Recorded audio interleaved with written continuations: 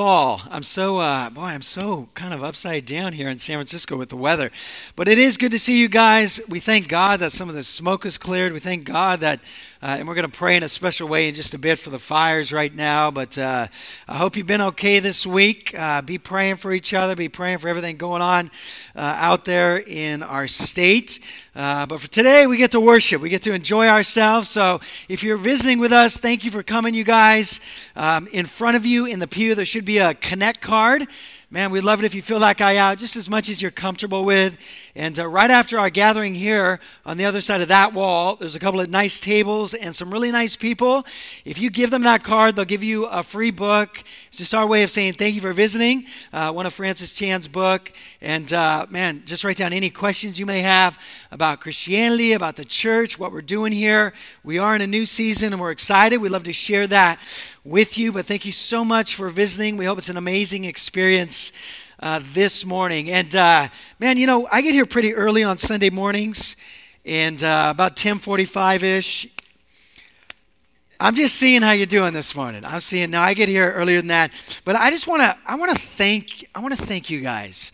In particular, those of you who are able to come here super early in the morning and help out. People like Warren, people like Jorge. You probably don't. Some of you don't even know who these people are.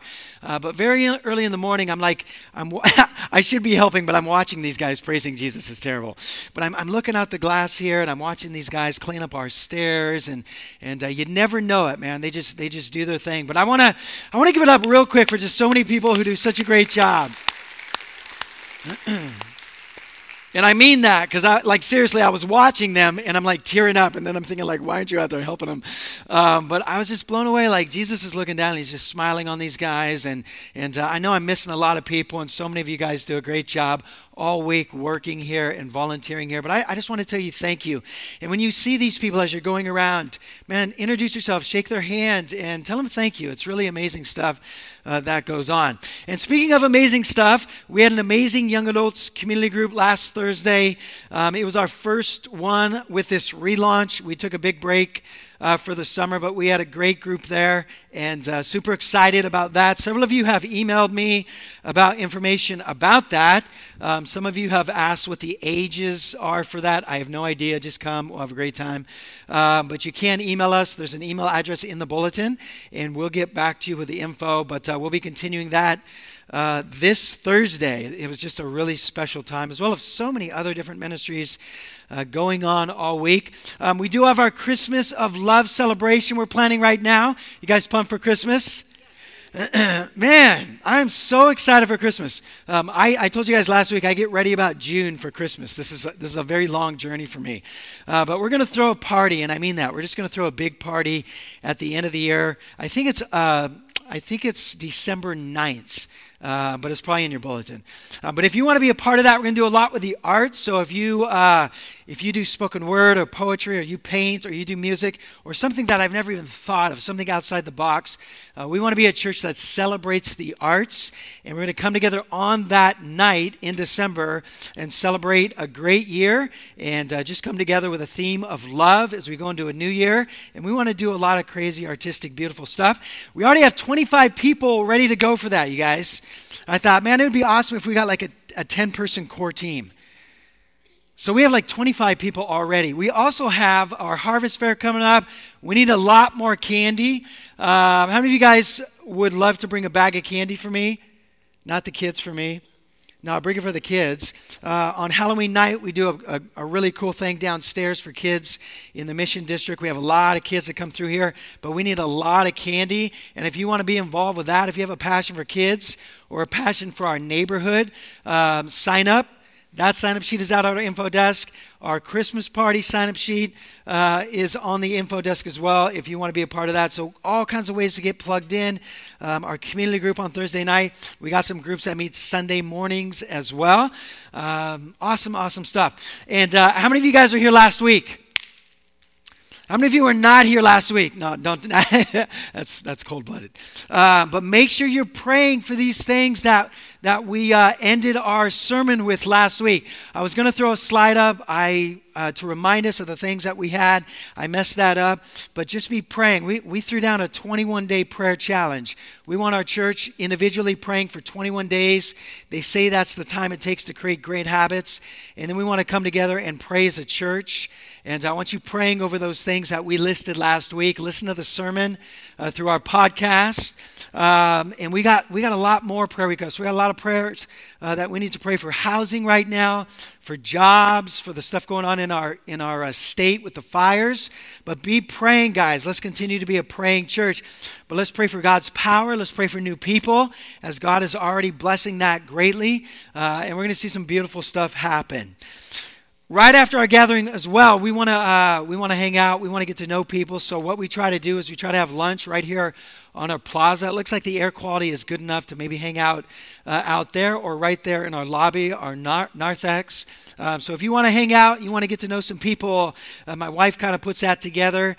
Find her, and we'll have lunch again right after our service today. Super cool stuff. I want to jump into this new series, guys. I'm super excited. We're talking about spiritual warfare. We'll be doing this for probably 3 weeks. I thought it was fitting going into Halloween and all the questions we're getting. But I want us to bow our heads, and I want us to have a special time of prayer for everything going on with the fires in our state right now and how much it's been impacting people. I just read a story this morning of a young lady who was down at the Las Vegas shooting. She miraculously gets out of that situation, and her house was burned down in the fires. And you're just like, man. And I was complaining about stuff this morning in my own mind, and you just think to yourself, man, there's some people going through a lot of stuff right now. We want to be on our knees praying for these people. David Kermsey, one of our elders, sent out a great email to John and I, and he said, we should be a hub for emergencies for the city. And if you have any ideas, guys, that's manageable. We're helping in so many different ways in so many different areas in our city.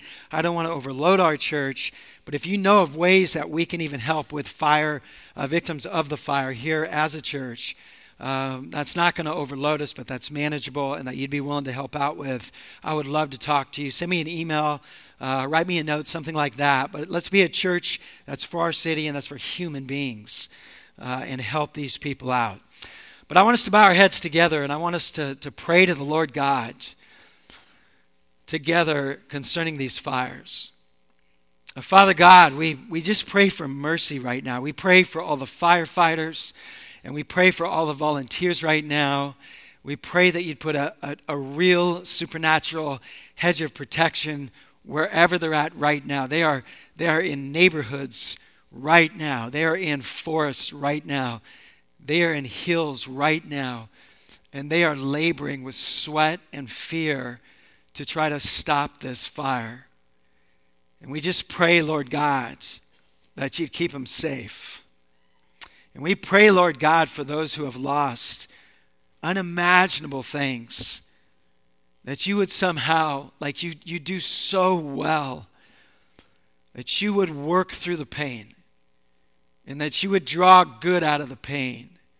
And that you would bring them to a place to where they can deal with this and have a peace that passes all understanding. And Father, even if it takes this to bring someone to the saving knowledge of Jesus Christ, I just pray that you would do something. Pain without purpose is pointless, it's useless, it's tragic.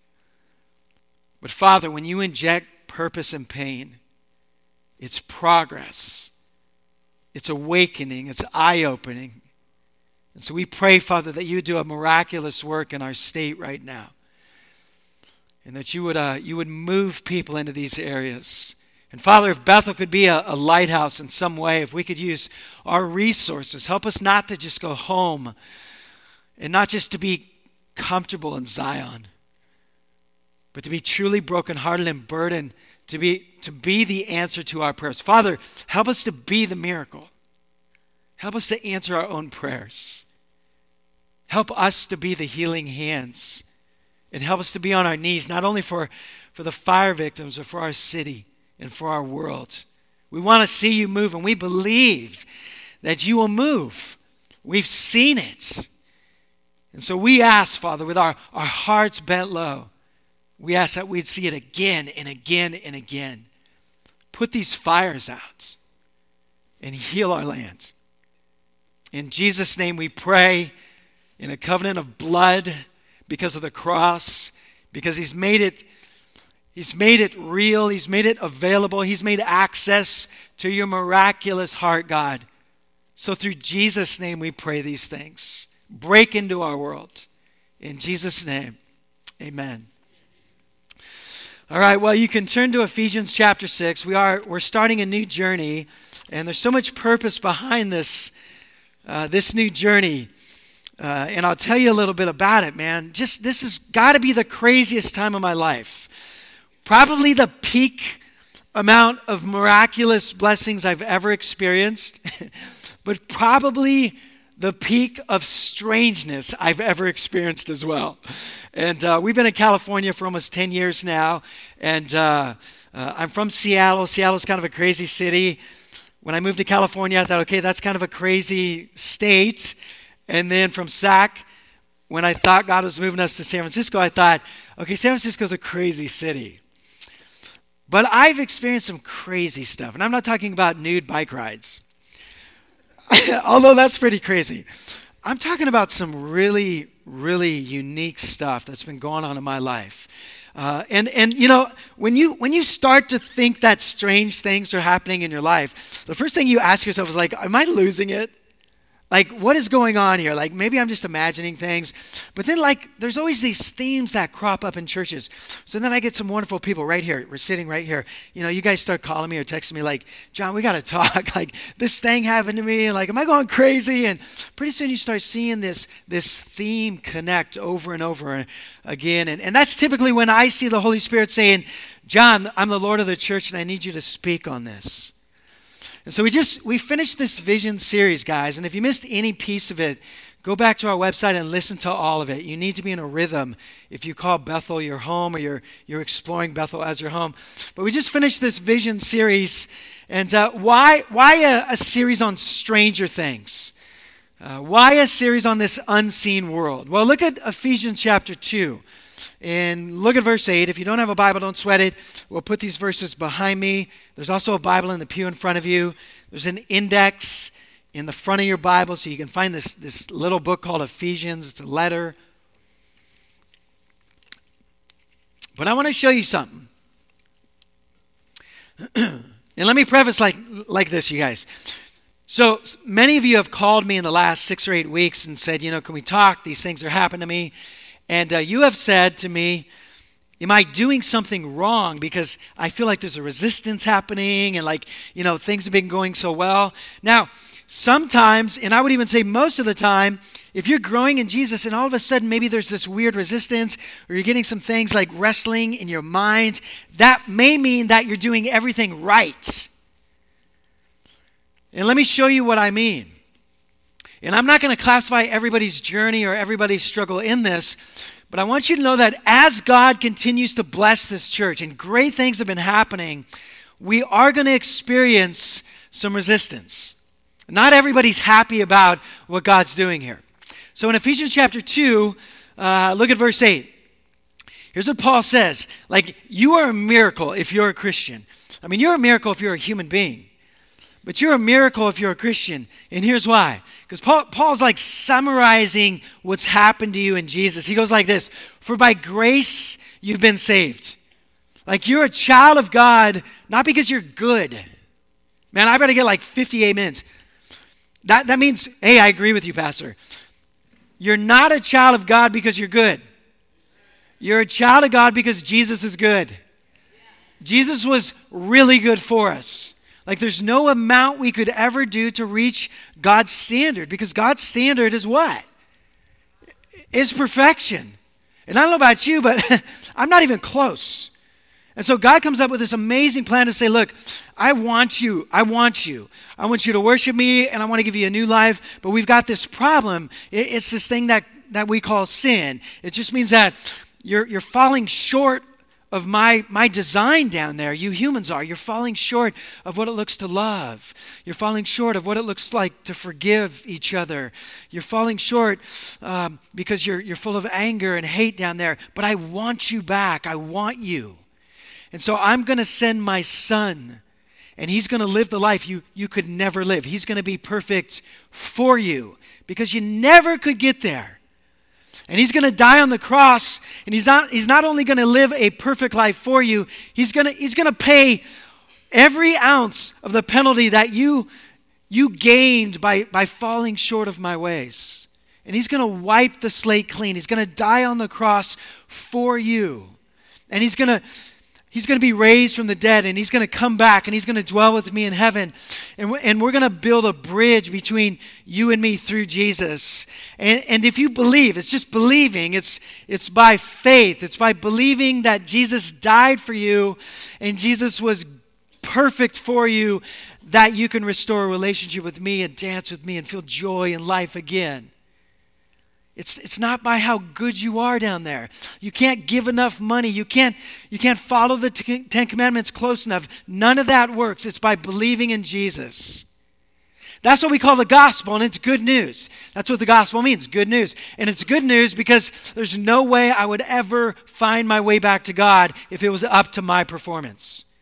So he goes like this: for by grace, by undeserved love, you have been saved. Through faith, by believing in Jesus. And then he goes like this: and this is not your own doing. Thank God. It is not your own doing. It is the gift of God. Like, God loves you, and so he laid out this plan. Jesus loves you, and so Jesus was willing to go to the cross to come back to God so you could be God's child again. And then he reiterates in verse 9, not as a result of works. Now, why? Why would God come up with that plan? So that no one may boast. So John Marus can't say, dude, I'm pretty awesome, and like God calls me his kid because I'm pretty awesome. No, God's like, I'm pretty awesome, John, and I want you to find joy in pointing everybody to me. Because when you point all praise to me, I fulfill you.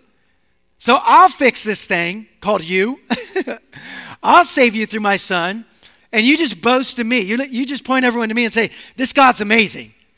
Like, this God has transformed my life. This God. No, I didn't go from the street to this because I cleaned it up. I came dirty to Jesus, and Jesus cleaned me up. He saved me through grace. Amen? We should just pray right there and end the service. But no, there's more. Like, that's pretty awesome. And maybe you have a different view of God. Maybe you were taught differently, or maybe you're from another religion. We've got several people exploring the Christian faith in our church right now. They're from different religious backgrounds, and the whole thing busted on them. And they're like, who is God? This is God. This is God. And look what he does in verse 10. This is one of our verses that we keep talking about in this church. For we are his workmanship. Verse 10. We are his poem. We are his painting. We are his canvas. In other words, he's like, all that you were that was so broken, I've saved you. And now I want to turn you into something beautiful. In other words, God's kids are getting strong. God's kids are getting beautiful. For we are his poem. We are his painting. Oh yeah, we're not finished. And there's a couple of areas in the painting that don't look too good. They're smudged. But God's cleaning the whole thing up. Created in Christ Jesus. This was all done through Jesus. Why? For good works. Like, God doesn't only want to save us and bring us back to him in this dance, this beautiful dance, but he goes, now I'm going to set you forth in this city, and I'm going to give you a miraculous work to be involved with. I want to use you down here. I want to use you to do things you never knew you could ever come close to. And this is the cool part, which God prepared beforehand, that we should walk in them, that we should live a lifestyle using our gifts and our abilities to do good and change this world, to get out in that city and do something powerful. Do you guys know that I failed speech class 3 times? And now I can't shut up. What is that? Before I was ever born, before the foundation of the earth, God said, I'm going to take this kid here, and he's going to be so busted up, and through Jesus alone, I'm going to save him. I'm going to build a relationship with him, and then I'm going to unloose that tongue that's so tied up in there, and he's going to proclaim my goodness for the rest of his days. Amen. He's got a good work for you. He's got a good work for you. So Paul's laying this out, and he's like we're getting so excited about this. We're like, man, this is good. This Christian thing is good. But then watch what he does in Ephesians 6. Turn all the way over to Ephesians chapter 6. So it's like, okay, God has saved us, and God has put something in us to be used to make a difference in this world. And we're like, yes, I love this. And then he comes with this, and all of a sudden in 6:11 he goes, oh, but don't forget this. Oh yeah, you're saved. God loves you. And God's going to use you. God's going to blow your mind. God's going to take your past and all that nastiness and all those failures, and he's going to turn it into power. He's going to put you on a quest and a journey to help human beings. And we're just in this mode like, man, this is a dream. This is amazing. And then he goes in verse 11, chapter 6, verse 11. Oh yeah, you better put on the whole armor of God. And you're like, whoa, Paul. I don't like the end of this letter. I like the first 2 chapters. Put on the whole armor of God. That sounds like a fight. That sounds like a war. I thought we were Ephesians 2:10 in this thing. That you may be able to stand against the schemes of the devil? You're like, whoa.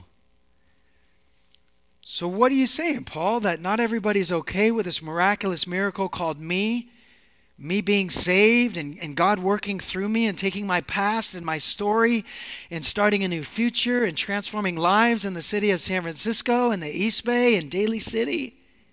You're telling me not everybody's happy with that? Paul's like, yeah, we're going to have some resistance. I've had a series of very unusual events since being in San Francisco and experiencing such a miraculous work in this church. As a matter of fact, I'll just share one of them with you. When we went to Africa, I thought it was like a 20-hour plane trip that had gotten to me. But we were in a very dark place in Africa. And we got into this particular area, and I'm telling you, like, my thought life got so screwed up, you guys. And I'm like, maybe it's the food or the lack of water or something like that. And I had to actually share it with my wife, like, man, I'm just really battling some weird thoughts right now. And we start talking, and it's like, well, hello. You flew to another continent to share the gospel of Jesus Christ with people in mountain villages who are embedded in a religion that's squeezing their soul. What did you think was going to happen? And I'm like, I thought it was going to be all good. I thought it was going to be smooth sailing.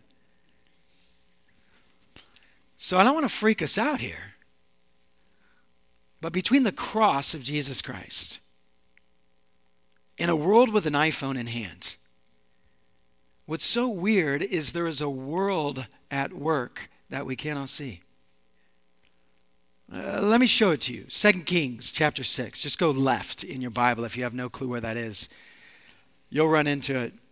We'll throw it on the LED here. But let me show you. And it's not just bad, it's good. As a matter of fact, one of these Sundays, I just want to tell my story of how I came to Jesus. I haven't told it in a long time because I don't think anybody would believe me. I'm serious. It's that wild. But there is a world within our worlds. And it's not all bad. So much of it is glorious and beautiful. And I've always thought about this. You know, if everyone got a cell phone here right now, it's off, right? No, I'm playing. Think about this. What if we could see all of the, what do you call those, like invisible, what? Signals, whatever. What if we could see it all right now? We'd all freak out. Like you probably got like 4 or 5 lasers running through your body right now. From your neighbor's phone going to a satellite or something or a tower like that. And that always kind of freaked me out when I would hear that. But I want you to think about this. What if we could, right now in this room, slice through this reality and open up the spiritual realm again so we could see it? What would we see? I do believe, and I'll show you this at another time, I do believe that God assigns children angels right there in the scripture. And I'm just like, man, there's a spiritual world all around us. Look at 2 Kings chapter 6. And it's like I'll get to it in a minute, I'm just so excited. It's like every now and then, though, it breaks through, and you can see it. It's like every now and then, God slices through our reality and allows some of it to bleed in, and you see it, and you're like, whoa, what was that? Like, I'm not talking about hallucinating. I'm talking about like real things that are happening before you. And so you see that in 2 Kings chapter 6. Check this out. Verse 15. Elisha, he's a leader. He's a spiritual leader, he's a prophet. He's a spiritual leader for Israel. A little bit like a pastor, just to kind of get your mind around that today. And he's got this guy he's kind of training up next to him. And there's this army from another country, and they're coming at this guy Elisha, this leader, and they're going to kill Elisha. And it's Elisha and this young man. And Elisha's just kind of standing up on this hill like this, while this army's coming. He's like, well, let's go. And this little assistant of his is standing next to him, and he's like, Elisha, what are we doing? Let's get out of here. There's an army coming in. Now watch this in verse 15. When the servant of the man of God, that's Elisha. So when the servant rose early in the morning and went out, behold, an army with horses and chariots was all around the city. So the city's surrounded. And the servant said, alas, anytime someone starts with alas, you're in trouble. Alas, my master. So he says to Elisha, this leader, what should we do? There's like an army around us. They're going to kill us. And Elisha just understands the game. Verse 16, he said, yeah, don't be afraid. For those who are with us are more than those who are with them. And this assistant, this young man's like, there's nobody with us. There's nobody here. Verse 17, then Elisha prayed and said, oh Lord, please open his eyes that he may see. So the Lord opened the eyes of the young man, and he saw, and behold, the mountain was full of horses and chariots of fire all around Elisha. In other words, God opened up the ability to see the spiritual realm, and sure enough, there's angels, an army of angels all around Elisha. I mean, this is so amazing. Like, this world exists. And guys, when we begin to see great things done by God, and when we begin to experience him, like I'm hearing you guys say over and over, like, I've never experienced God this way. I've never experienced God this way. When we begin that journey, we have to know there's going to be resistance, because there's a world we can't see. And this feels so strange just to hear these things, because the West has grown so closed. Like, this Western world has grown so closed to the supernatural. And I'm not against technology, goodness, but with all the technology and everything, like, we just forget that this world exists. Can I trip you out for a second? See, technology is an interesting thing. It's really conditioned the way we process. Do you guys realize gigantic lizards ruled this world? Like, I say that and you're like, what? That's not true. See, we forget that there was a world that isn't anymore that used to be here. Like, these things are real. That's a trip, isn't it? I mean, these bones are in museums, and it's almost hard to think, like, these guys used to roam this earth, the very earth I walk on? Well, it's the same with the spiritual worlds. Carl R. White, he's an author. He's not a Christian. He goes like this, speaking of science and technology, which I believe God is the God of science and technology, by the way. I don't believe there's a schism there. But he goes like this: belief is a wonderful way to pass the time until the facts come in. In other words, religion is just fine until science came around, and now we don't need religion. Now, I just have to disagree, because science and technology, it's obvious it's not answering our biggest problems in this world. And there are still things that are constantly happening that we can't explain. And as a matter of fact, what you hear constantly, I was reading all of these stories of the Las Vegas survivors, and I can't tell you how many people would say true evil was here. And then they would say, a miracle happens. And then most of them would say, I'm not even religious. And a miracle happened. So it's interesting that no matter what, like we always end back at that place of kind of a good and evil. And aren't movies so interesting? Don't movies tell what's going on in society and the human heart? We are narrative creatures. We love stories. Whether it's a hip-hop song or a country song, which is not of God. I'm working on that. I'm kidding. It's all good. But think about it. We love stories. That's why we love music and all this stuff. We're narrative creatures. And don't movies tell us where we're at as humans? And I want to talk about this in sermons more and more. You know, what we're seeing in movies, because they're creating massive worldviews. The new Star Wars is coming out in December, right? You need to go see it. And we'll throw this picture up. Check this out. You know who that is, right? That's Supreme Leader Snoke, right? And this imagery is even in movies, to where there's this guy who's behind the scenes that no one can really see.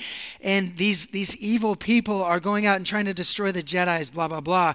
But behind the evil physical people and behind the ships and all this is this kind of spirit form, like this mastermind evil.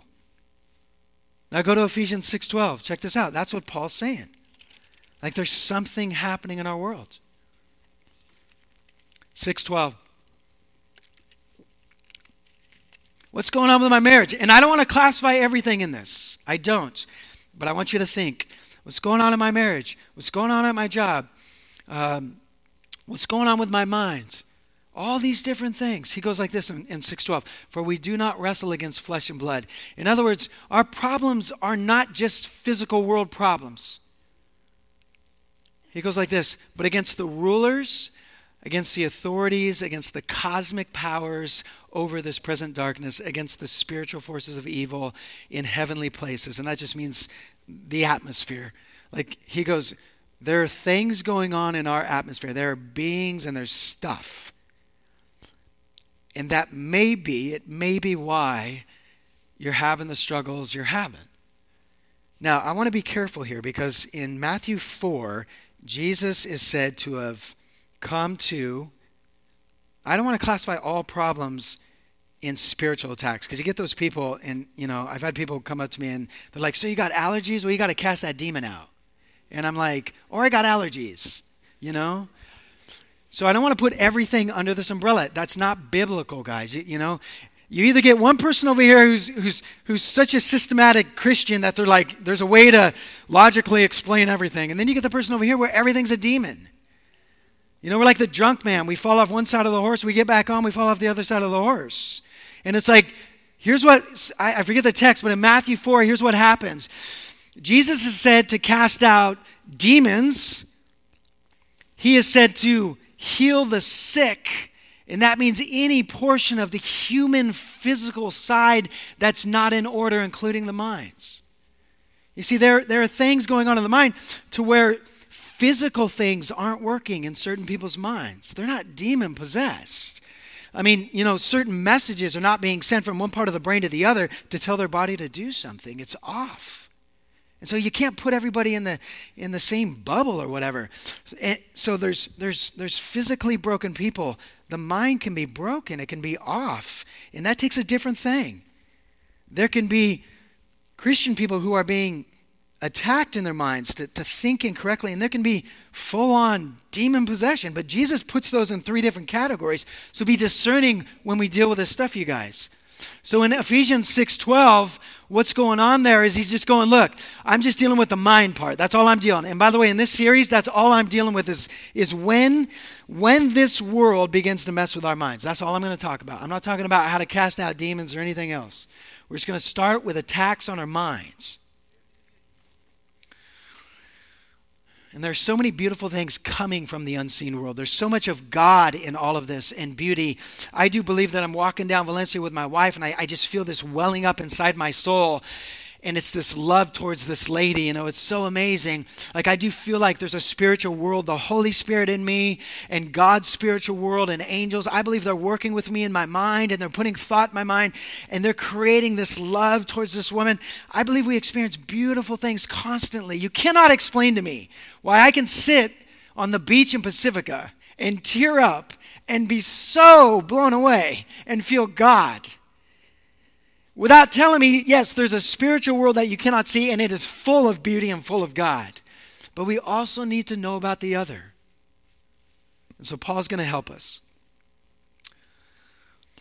And as we grow together, guys, in friendship, as we see Jesus in our lives, as we're growing together, we're overcoming things in this church, as we experience miracles and answers to prayer, there's going to be resistance. And if I'm a good pastor, I'm going to lead us through it. So here are the two questions I'm going to answer super fast. If there's a spiritual world that's full of beauty but also full of resistance, how does that resistance happen and how can we guard from it? That's it. A little intro on this series. You ready? Here we go. Question number one. Let's let Paul answer it for us. Where does this spiritual conflict take place? There I am in Africa. I'm rolling into this village, and all of a sudden, man, whoa, what is going on? And I've had several times in this city to where I've been walking at night and stuff like that, man, and I'm just like, man, something does not feel right. And I start getting, weird thoughts in my head and all this, and I got to shake it off and deal with it. So where does the spiritual conflict take place? I want you to write in big letters, in our minds. Why? Because the Bible says all of life is generated from your thoughts. So look, if there's an evil presence out there, if there is indeed a devil, and by the way, the Bible says there is an uncountable amount of angels. How many is that? Okay, good. A third of them fell. How many are here? Yeah, sleep well at night, But think about it. If I have the Holy Spirit, if I have the holiness of God in me, that is so powerful and pure, it would destroy anything evil like that. The only thing that evil presence can do is mess with my mind. But that's all they need to do, because my thought life drives my entire existence. So that's what Paul's going to deal with. Now he's writing to a church in this city called Ephesus, and it's a lot like San Francisco. It was a thriving city. It was full of sophistication. It was full of technology, at least at the level that a first century city could be. But it was also the center of spiritual practices. I mean, real spiritual practices. And I've always said it since I've been here. San Francisco is one of the most spiritual cities in the world. It may not be our Holy Spirit, but it is a spiritual city. And so what Paul does is he writes to these people in this church in the middle of this city called Ephesus, and he loves them, you guys. He's their pastor. He loves them, and he wants them to continue growing and experience Jesus. He wants them to know that Trinitarian dance of love. He wants them to be with Jesus and know the presence of God and just be saturated in all of that beauty. But he wanted them also to understand that there's going to be something in their lives that's going to try to stop it. That there's a presence that they can't see, and it's going to try to mess with their minds. And C.S. Lewis in his writings on screw tape letters would be so brilliant for our church to read.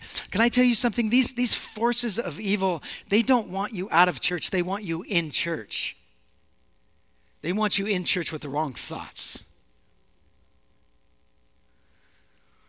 And so Paul's like, I love you guys too much, and I want you to experience God so much that I want you to be aware.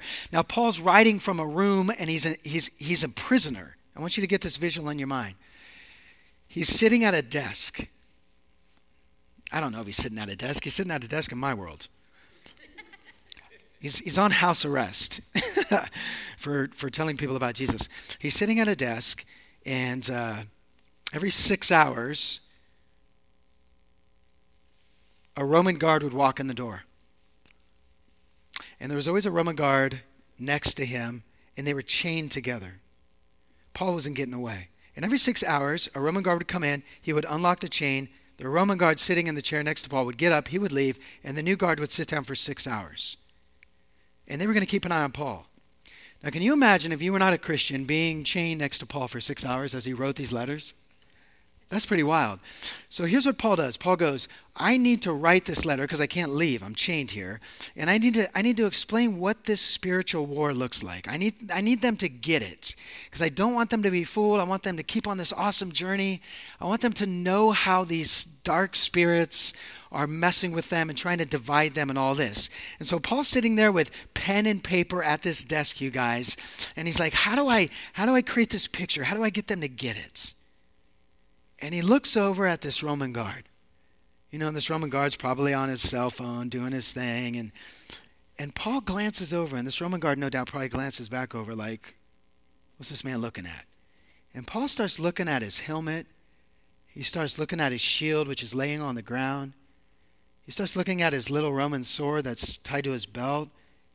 Then Paul's eyes move to the actual leather belt. And then he looks at the Roman soldier's sandals.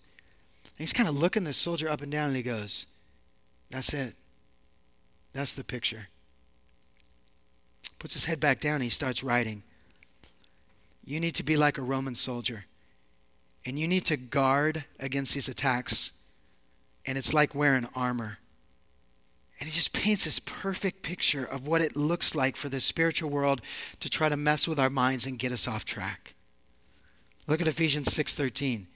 He goes, therefore, verse 12, he goes, it's here. You're going to be challenged. Verse 13, therefore. Okay, if it's happening, what do? Verse 13, take up the whole armor of God.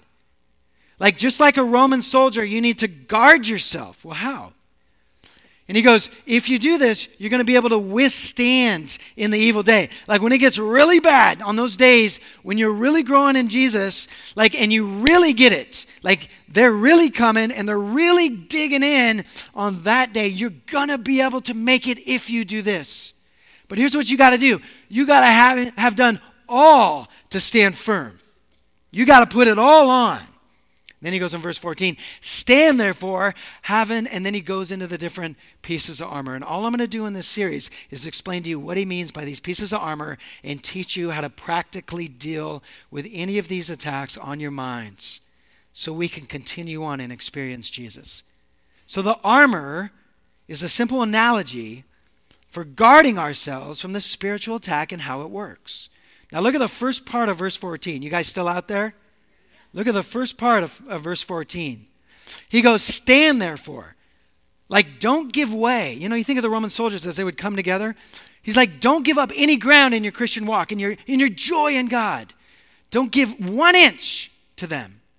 Stand therefore. How? Having fastened on the belt of truth. What does he mean by that?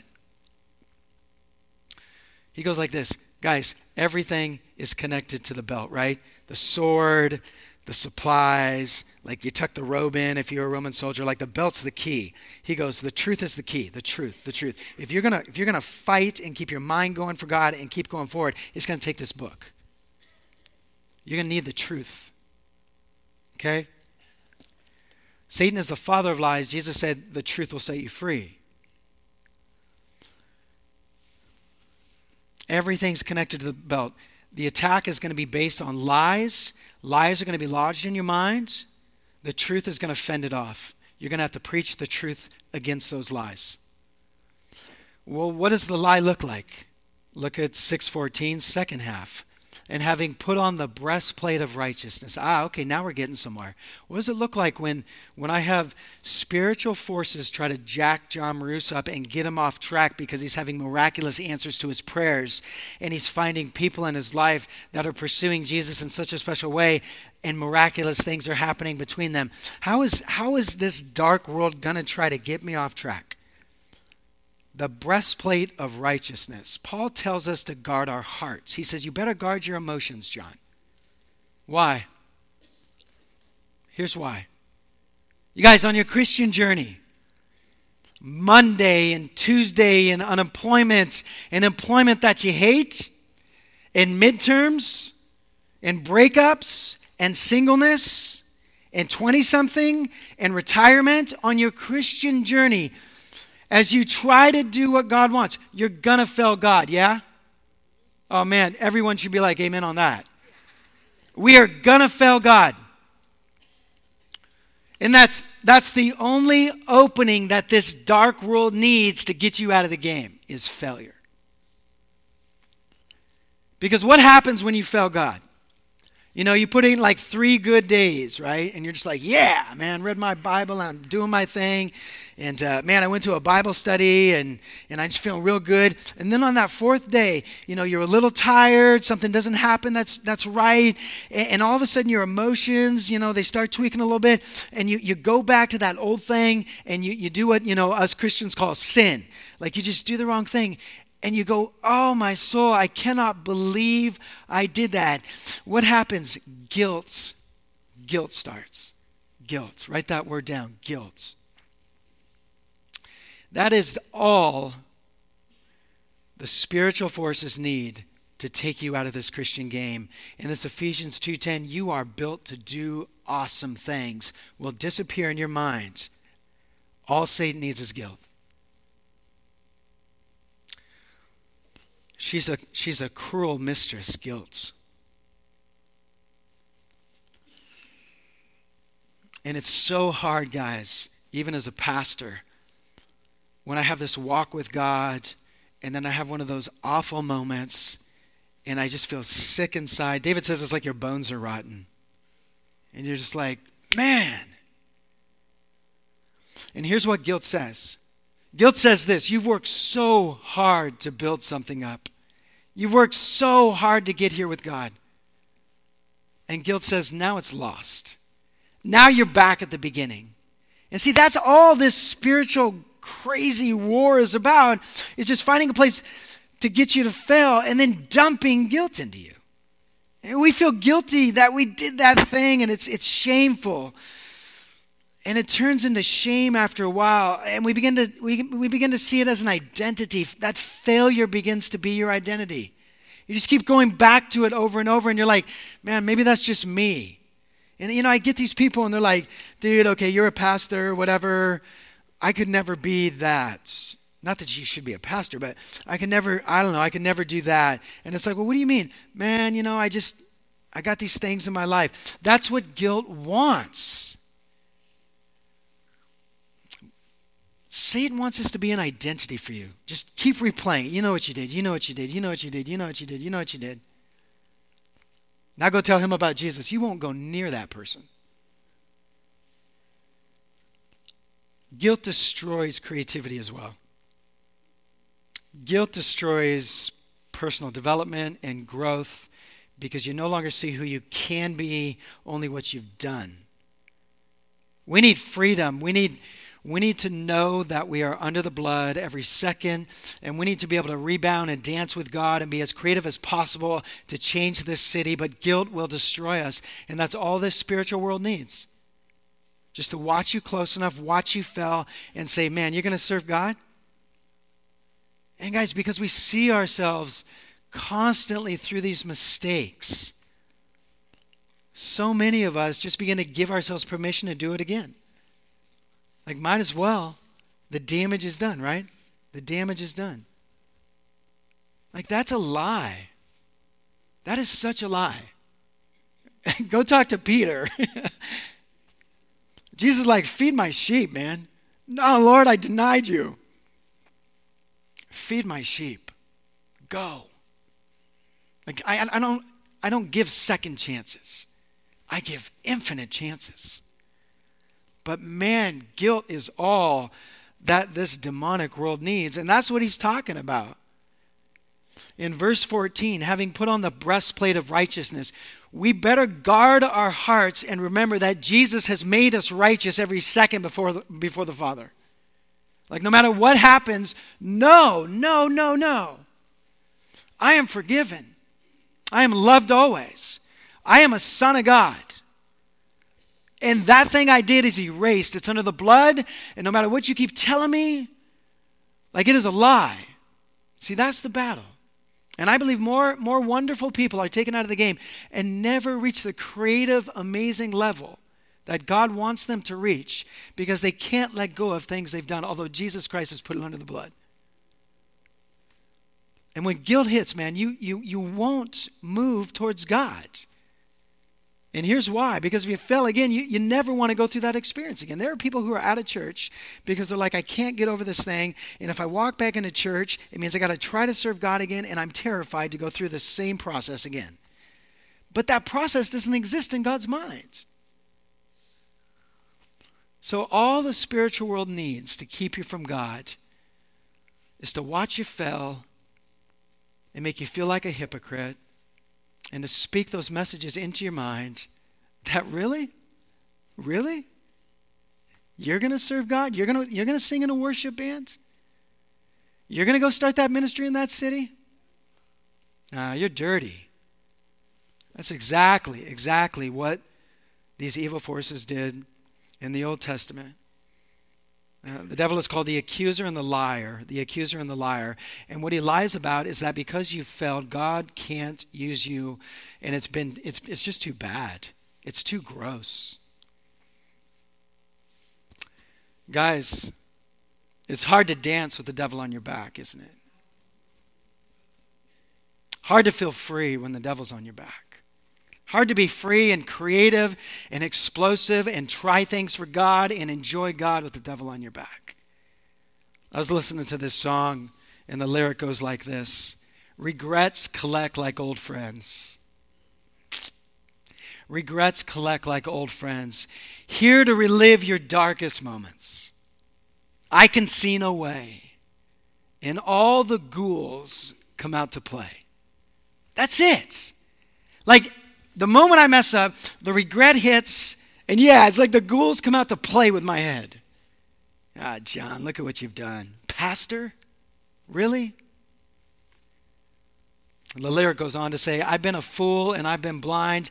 I can never leave the past behind. I'm always dragging that horse around. Tonight, I'm going to bury that horse in the ground. You see, we just beat the dead horse and beat the dead horse. And the gospel says there's no horse. So how do we defend from those attacks, guys? Because on this journey, when we're on these highs, we're going to hit these lows. And I got to super hurry. We're going to hit these lows, and guilt is going to be played into our minds by this world we cannot see. And we've got to guard our hearts and our emotions. We've got to put the breastplate of righteousness over our hearts. Here's what Paul is saying. You need to guard your heart when you fell, that no, you're not righteous, but Jesus is your righteousness. And whatever you've done, it is under the blood of Jesus. Your blood soaked. So how do we defend against these attacks? Look at Ephesians 6:14. Through the breastplate of righteousness, which is to say, guys, guard your hearts with the gospel. Remember when Francis Chan was preaching here on Good Friday, and he had that pin board? I don't know where he got that thing. It's like this pin board. And he's like, we're like a really cheap Kmart pin board. Like, you write these sins, and then you try to erase it, and you can still kind of see it. You know, that visual stuck with me. And that's what he's saying. Like, you got to guard your heart from going there, guys. And remember, guys, you're either trying to have a relationship with God through God's grace or through your goodness. Which one? And every time you revert back to being good enough before God to have a good relationship, all you're doing is empowering guilt instead of saying, I have a relationship with God not because I'm a good person, but I'm trying to become a better person. I have a relationship with God because what Jesus did. And no matter if I have a bad day, you cannot take that away because it's not dependent on my good works. Our relationship with God can never be altered if we are in Christ Jesus. And that thought needs to be guarded. Let me show you one amazing place in the Bible. Go to 1 John chapter 2. And let's just crush this spiritual force. If anybody's battling it in this room, if anything's going on in the mind, let's just assault these assaults. You need to preach this to yourself if you're going to guard your hearts, if you're going to keep going in this Christian journey. And I'm telling you, God's kids, man, we're getting strong. We're getting strong in the Lord. We're growing tough. We're growing big in Jesus. And man, there's a war going on because not everybody wants that. There are satanic forces that don't want that. And the moment you show that weak point, they're going to throw guilt into your mind. because they don't want God's kids getting strong like this. And so we need to preach this to ourselves. We need to preach the gospel to ourselves. Look at 1 John 2:1. My little children, I like that. I am writing these things to you so that you may not sin. That's the goal, right? But when you sin, it's a journey. He goes like this: we have an advocate with the Father, Jesus Christ the righteous. Guys, when you fall low and that guilt is thrown into your mind, when those thoughts begin to wage war against your mind from this spiritual world, you remember this. You right now, in the lowest of times, have an advocate. You have a lawyer with the Father. And it's Jesus Christ the righteous. He gets the title. Yeah, I'm not righteous in this moment. I'm not doing good right now. But Jesus Christ the righteous, like he'll deal with it. He's going to make this happen. And so this is courtroom talk. Think about this. That word sin, it means to miss the mark. Even though you try, you're going to miss the mark at times. And that's when those thoughts are going to be lodged into your mind like, come on, you failed him. Come on, you failed him. You're not going to serve him. No. I've got an advocate. I got to preach this to myself. I've got an advocate. And that literally means one called alongside to help, like a lawyer. In other words, check this out, you guys. Here's what we need to preach to ourselves. Christ is defending me right now. And he's showing nail prints and blood stain. And saying that one accepted me as Savior. I cover it. Christ is the lawyer. And if God is the judge, Christ, you want to talk about a rigged thing? Like there's the judge and his son is defending me. He's got this thing wrapped. And then he goes on to do this. Look at 2 Timothy chapter 4. And let me tie this whole thing together. This is like divinely rigged by God. Oh, you want to accuse me of my past? You want to accuse me of the things I'm going to do this week? You're going to keep me out of the game? No. Jesus is my lawyer. He's defending me. He says, I was good. I was righteous. So when he has a low point, nothing is lost. God still loves them. So think of a courtroom, and there's me sitting slumped with my head down low, and Jesus is defending me as the attorney, and he's speaking to the judge, which is God the Father. And then all of a sudden, here's what happens. My attorney, Jesus, who's defending me and saying, no, you're not guilty. Remember what I did on the cross? You're not guilty. It's all covered. You're stuck in love. Sorry. You're going to get up and serve again. And he goes up and he walks up to the judge's seat and he puts on the judge's robe. The attorney puts the judge's robe on and he sits in the judge's seat and he goes, well, verdict is not guilty. So how can Jesus be my attorney and also my judge? That's a rigged system. That's the gospel. 2 Timothy 4:1.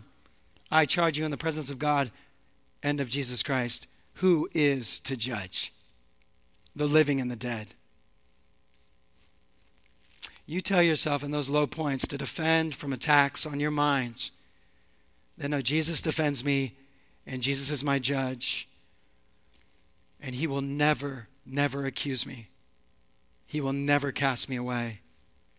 I am firmly soaked in the blood that he spilled on Calvary. And nothing can lessen God's love for me. Yes, I did this, and I'm going to get up, and I'm going to serve my God because nothing's been lost between me and God. So I say this, guys, spiritual war, it's all about this. Whose voice is loudest in your minds? God's voice or those other voices that tell you to stay down? Hear God's voice today. Get up. Fight.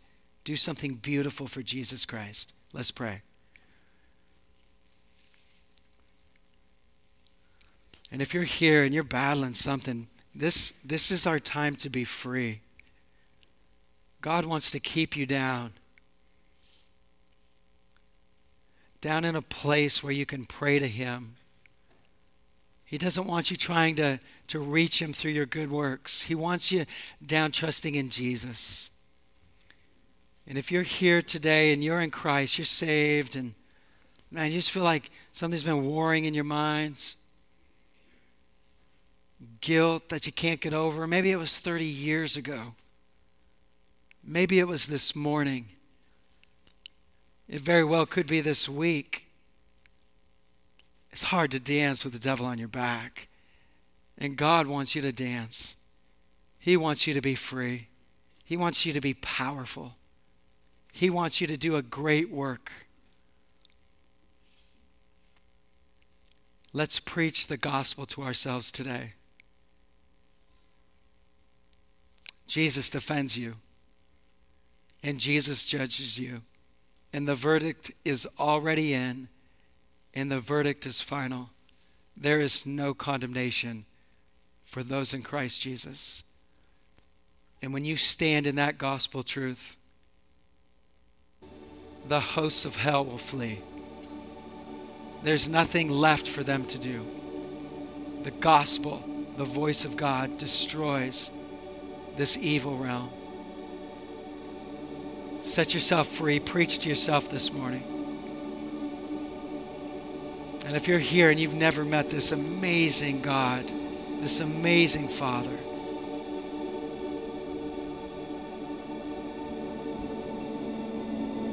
maybe you've filled your mind with all kinds of thoughts on why you can't. All kinds of thoughts why you can't become a Christian.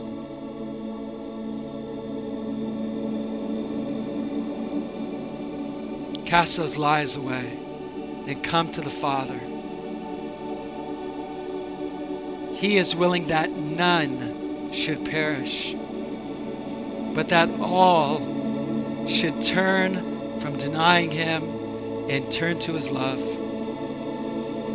Where you sit this morning, ask Jesus Christ to forgive you of your sins and save you.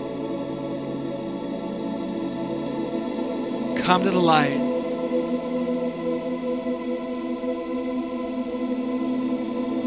Open this amazing spiritual world where God and His love exists. Ask Him to forgive you and save you right now.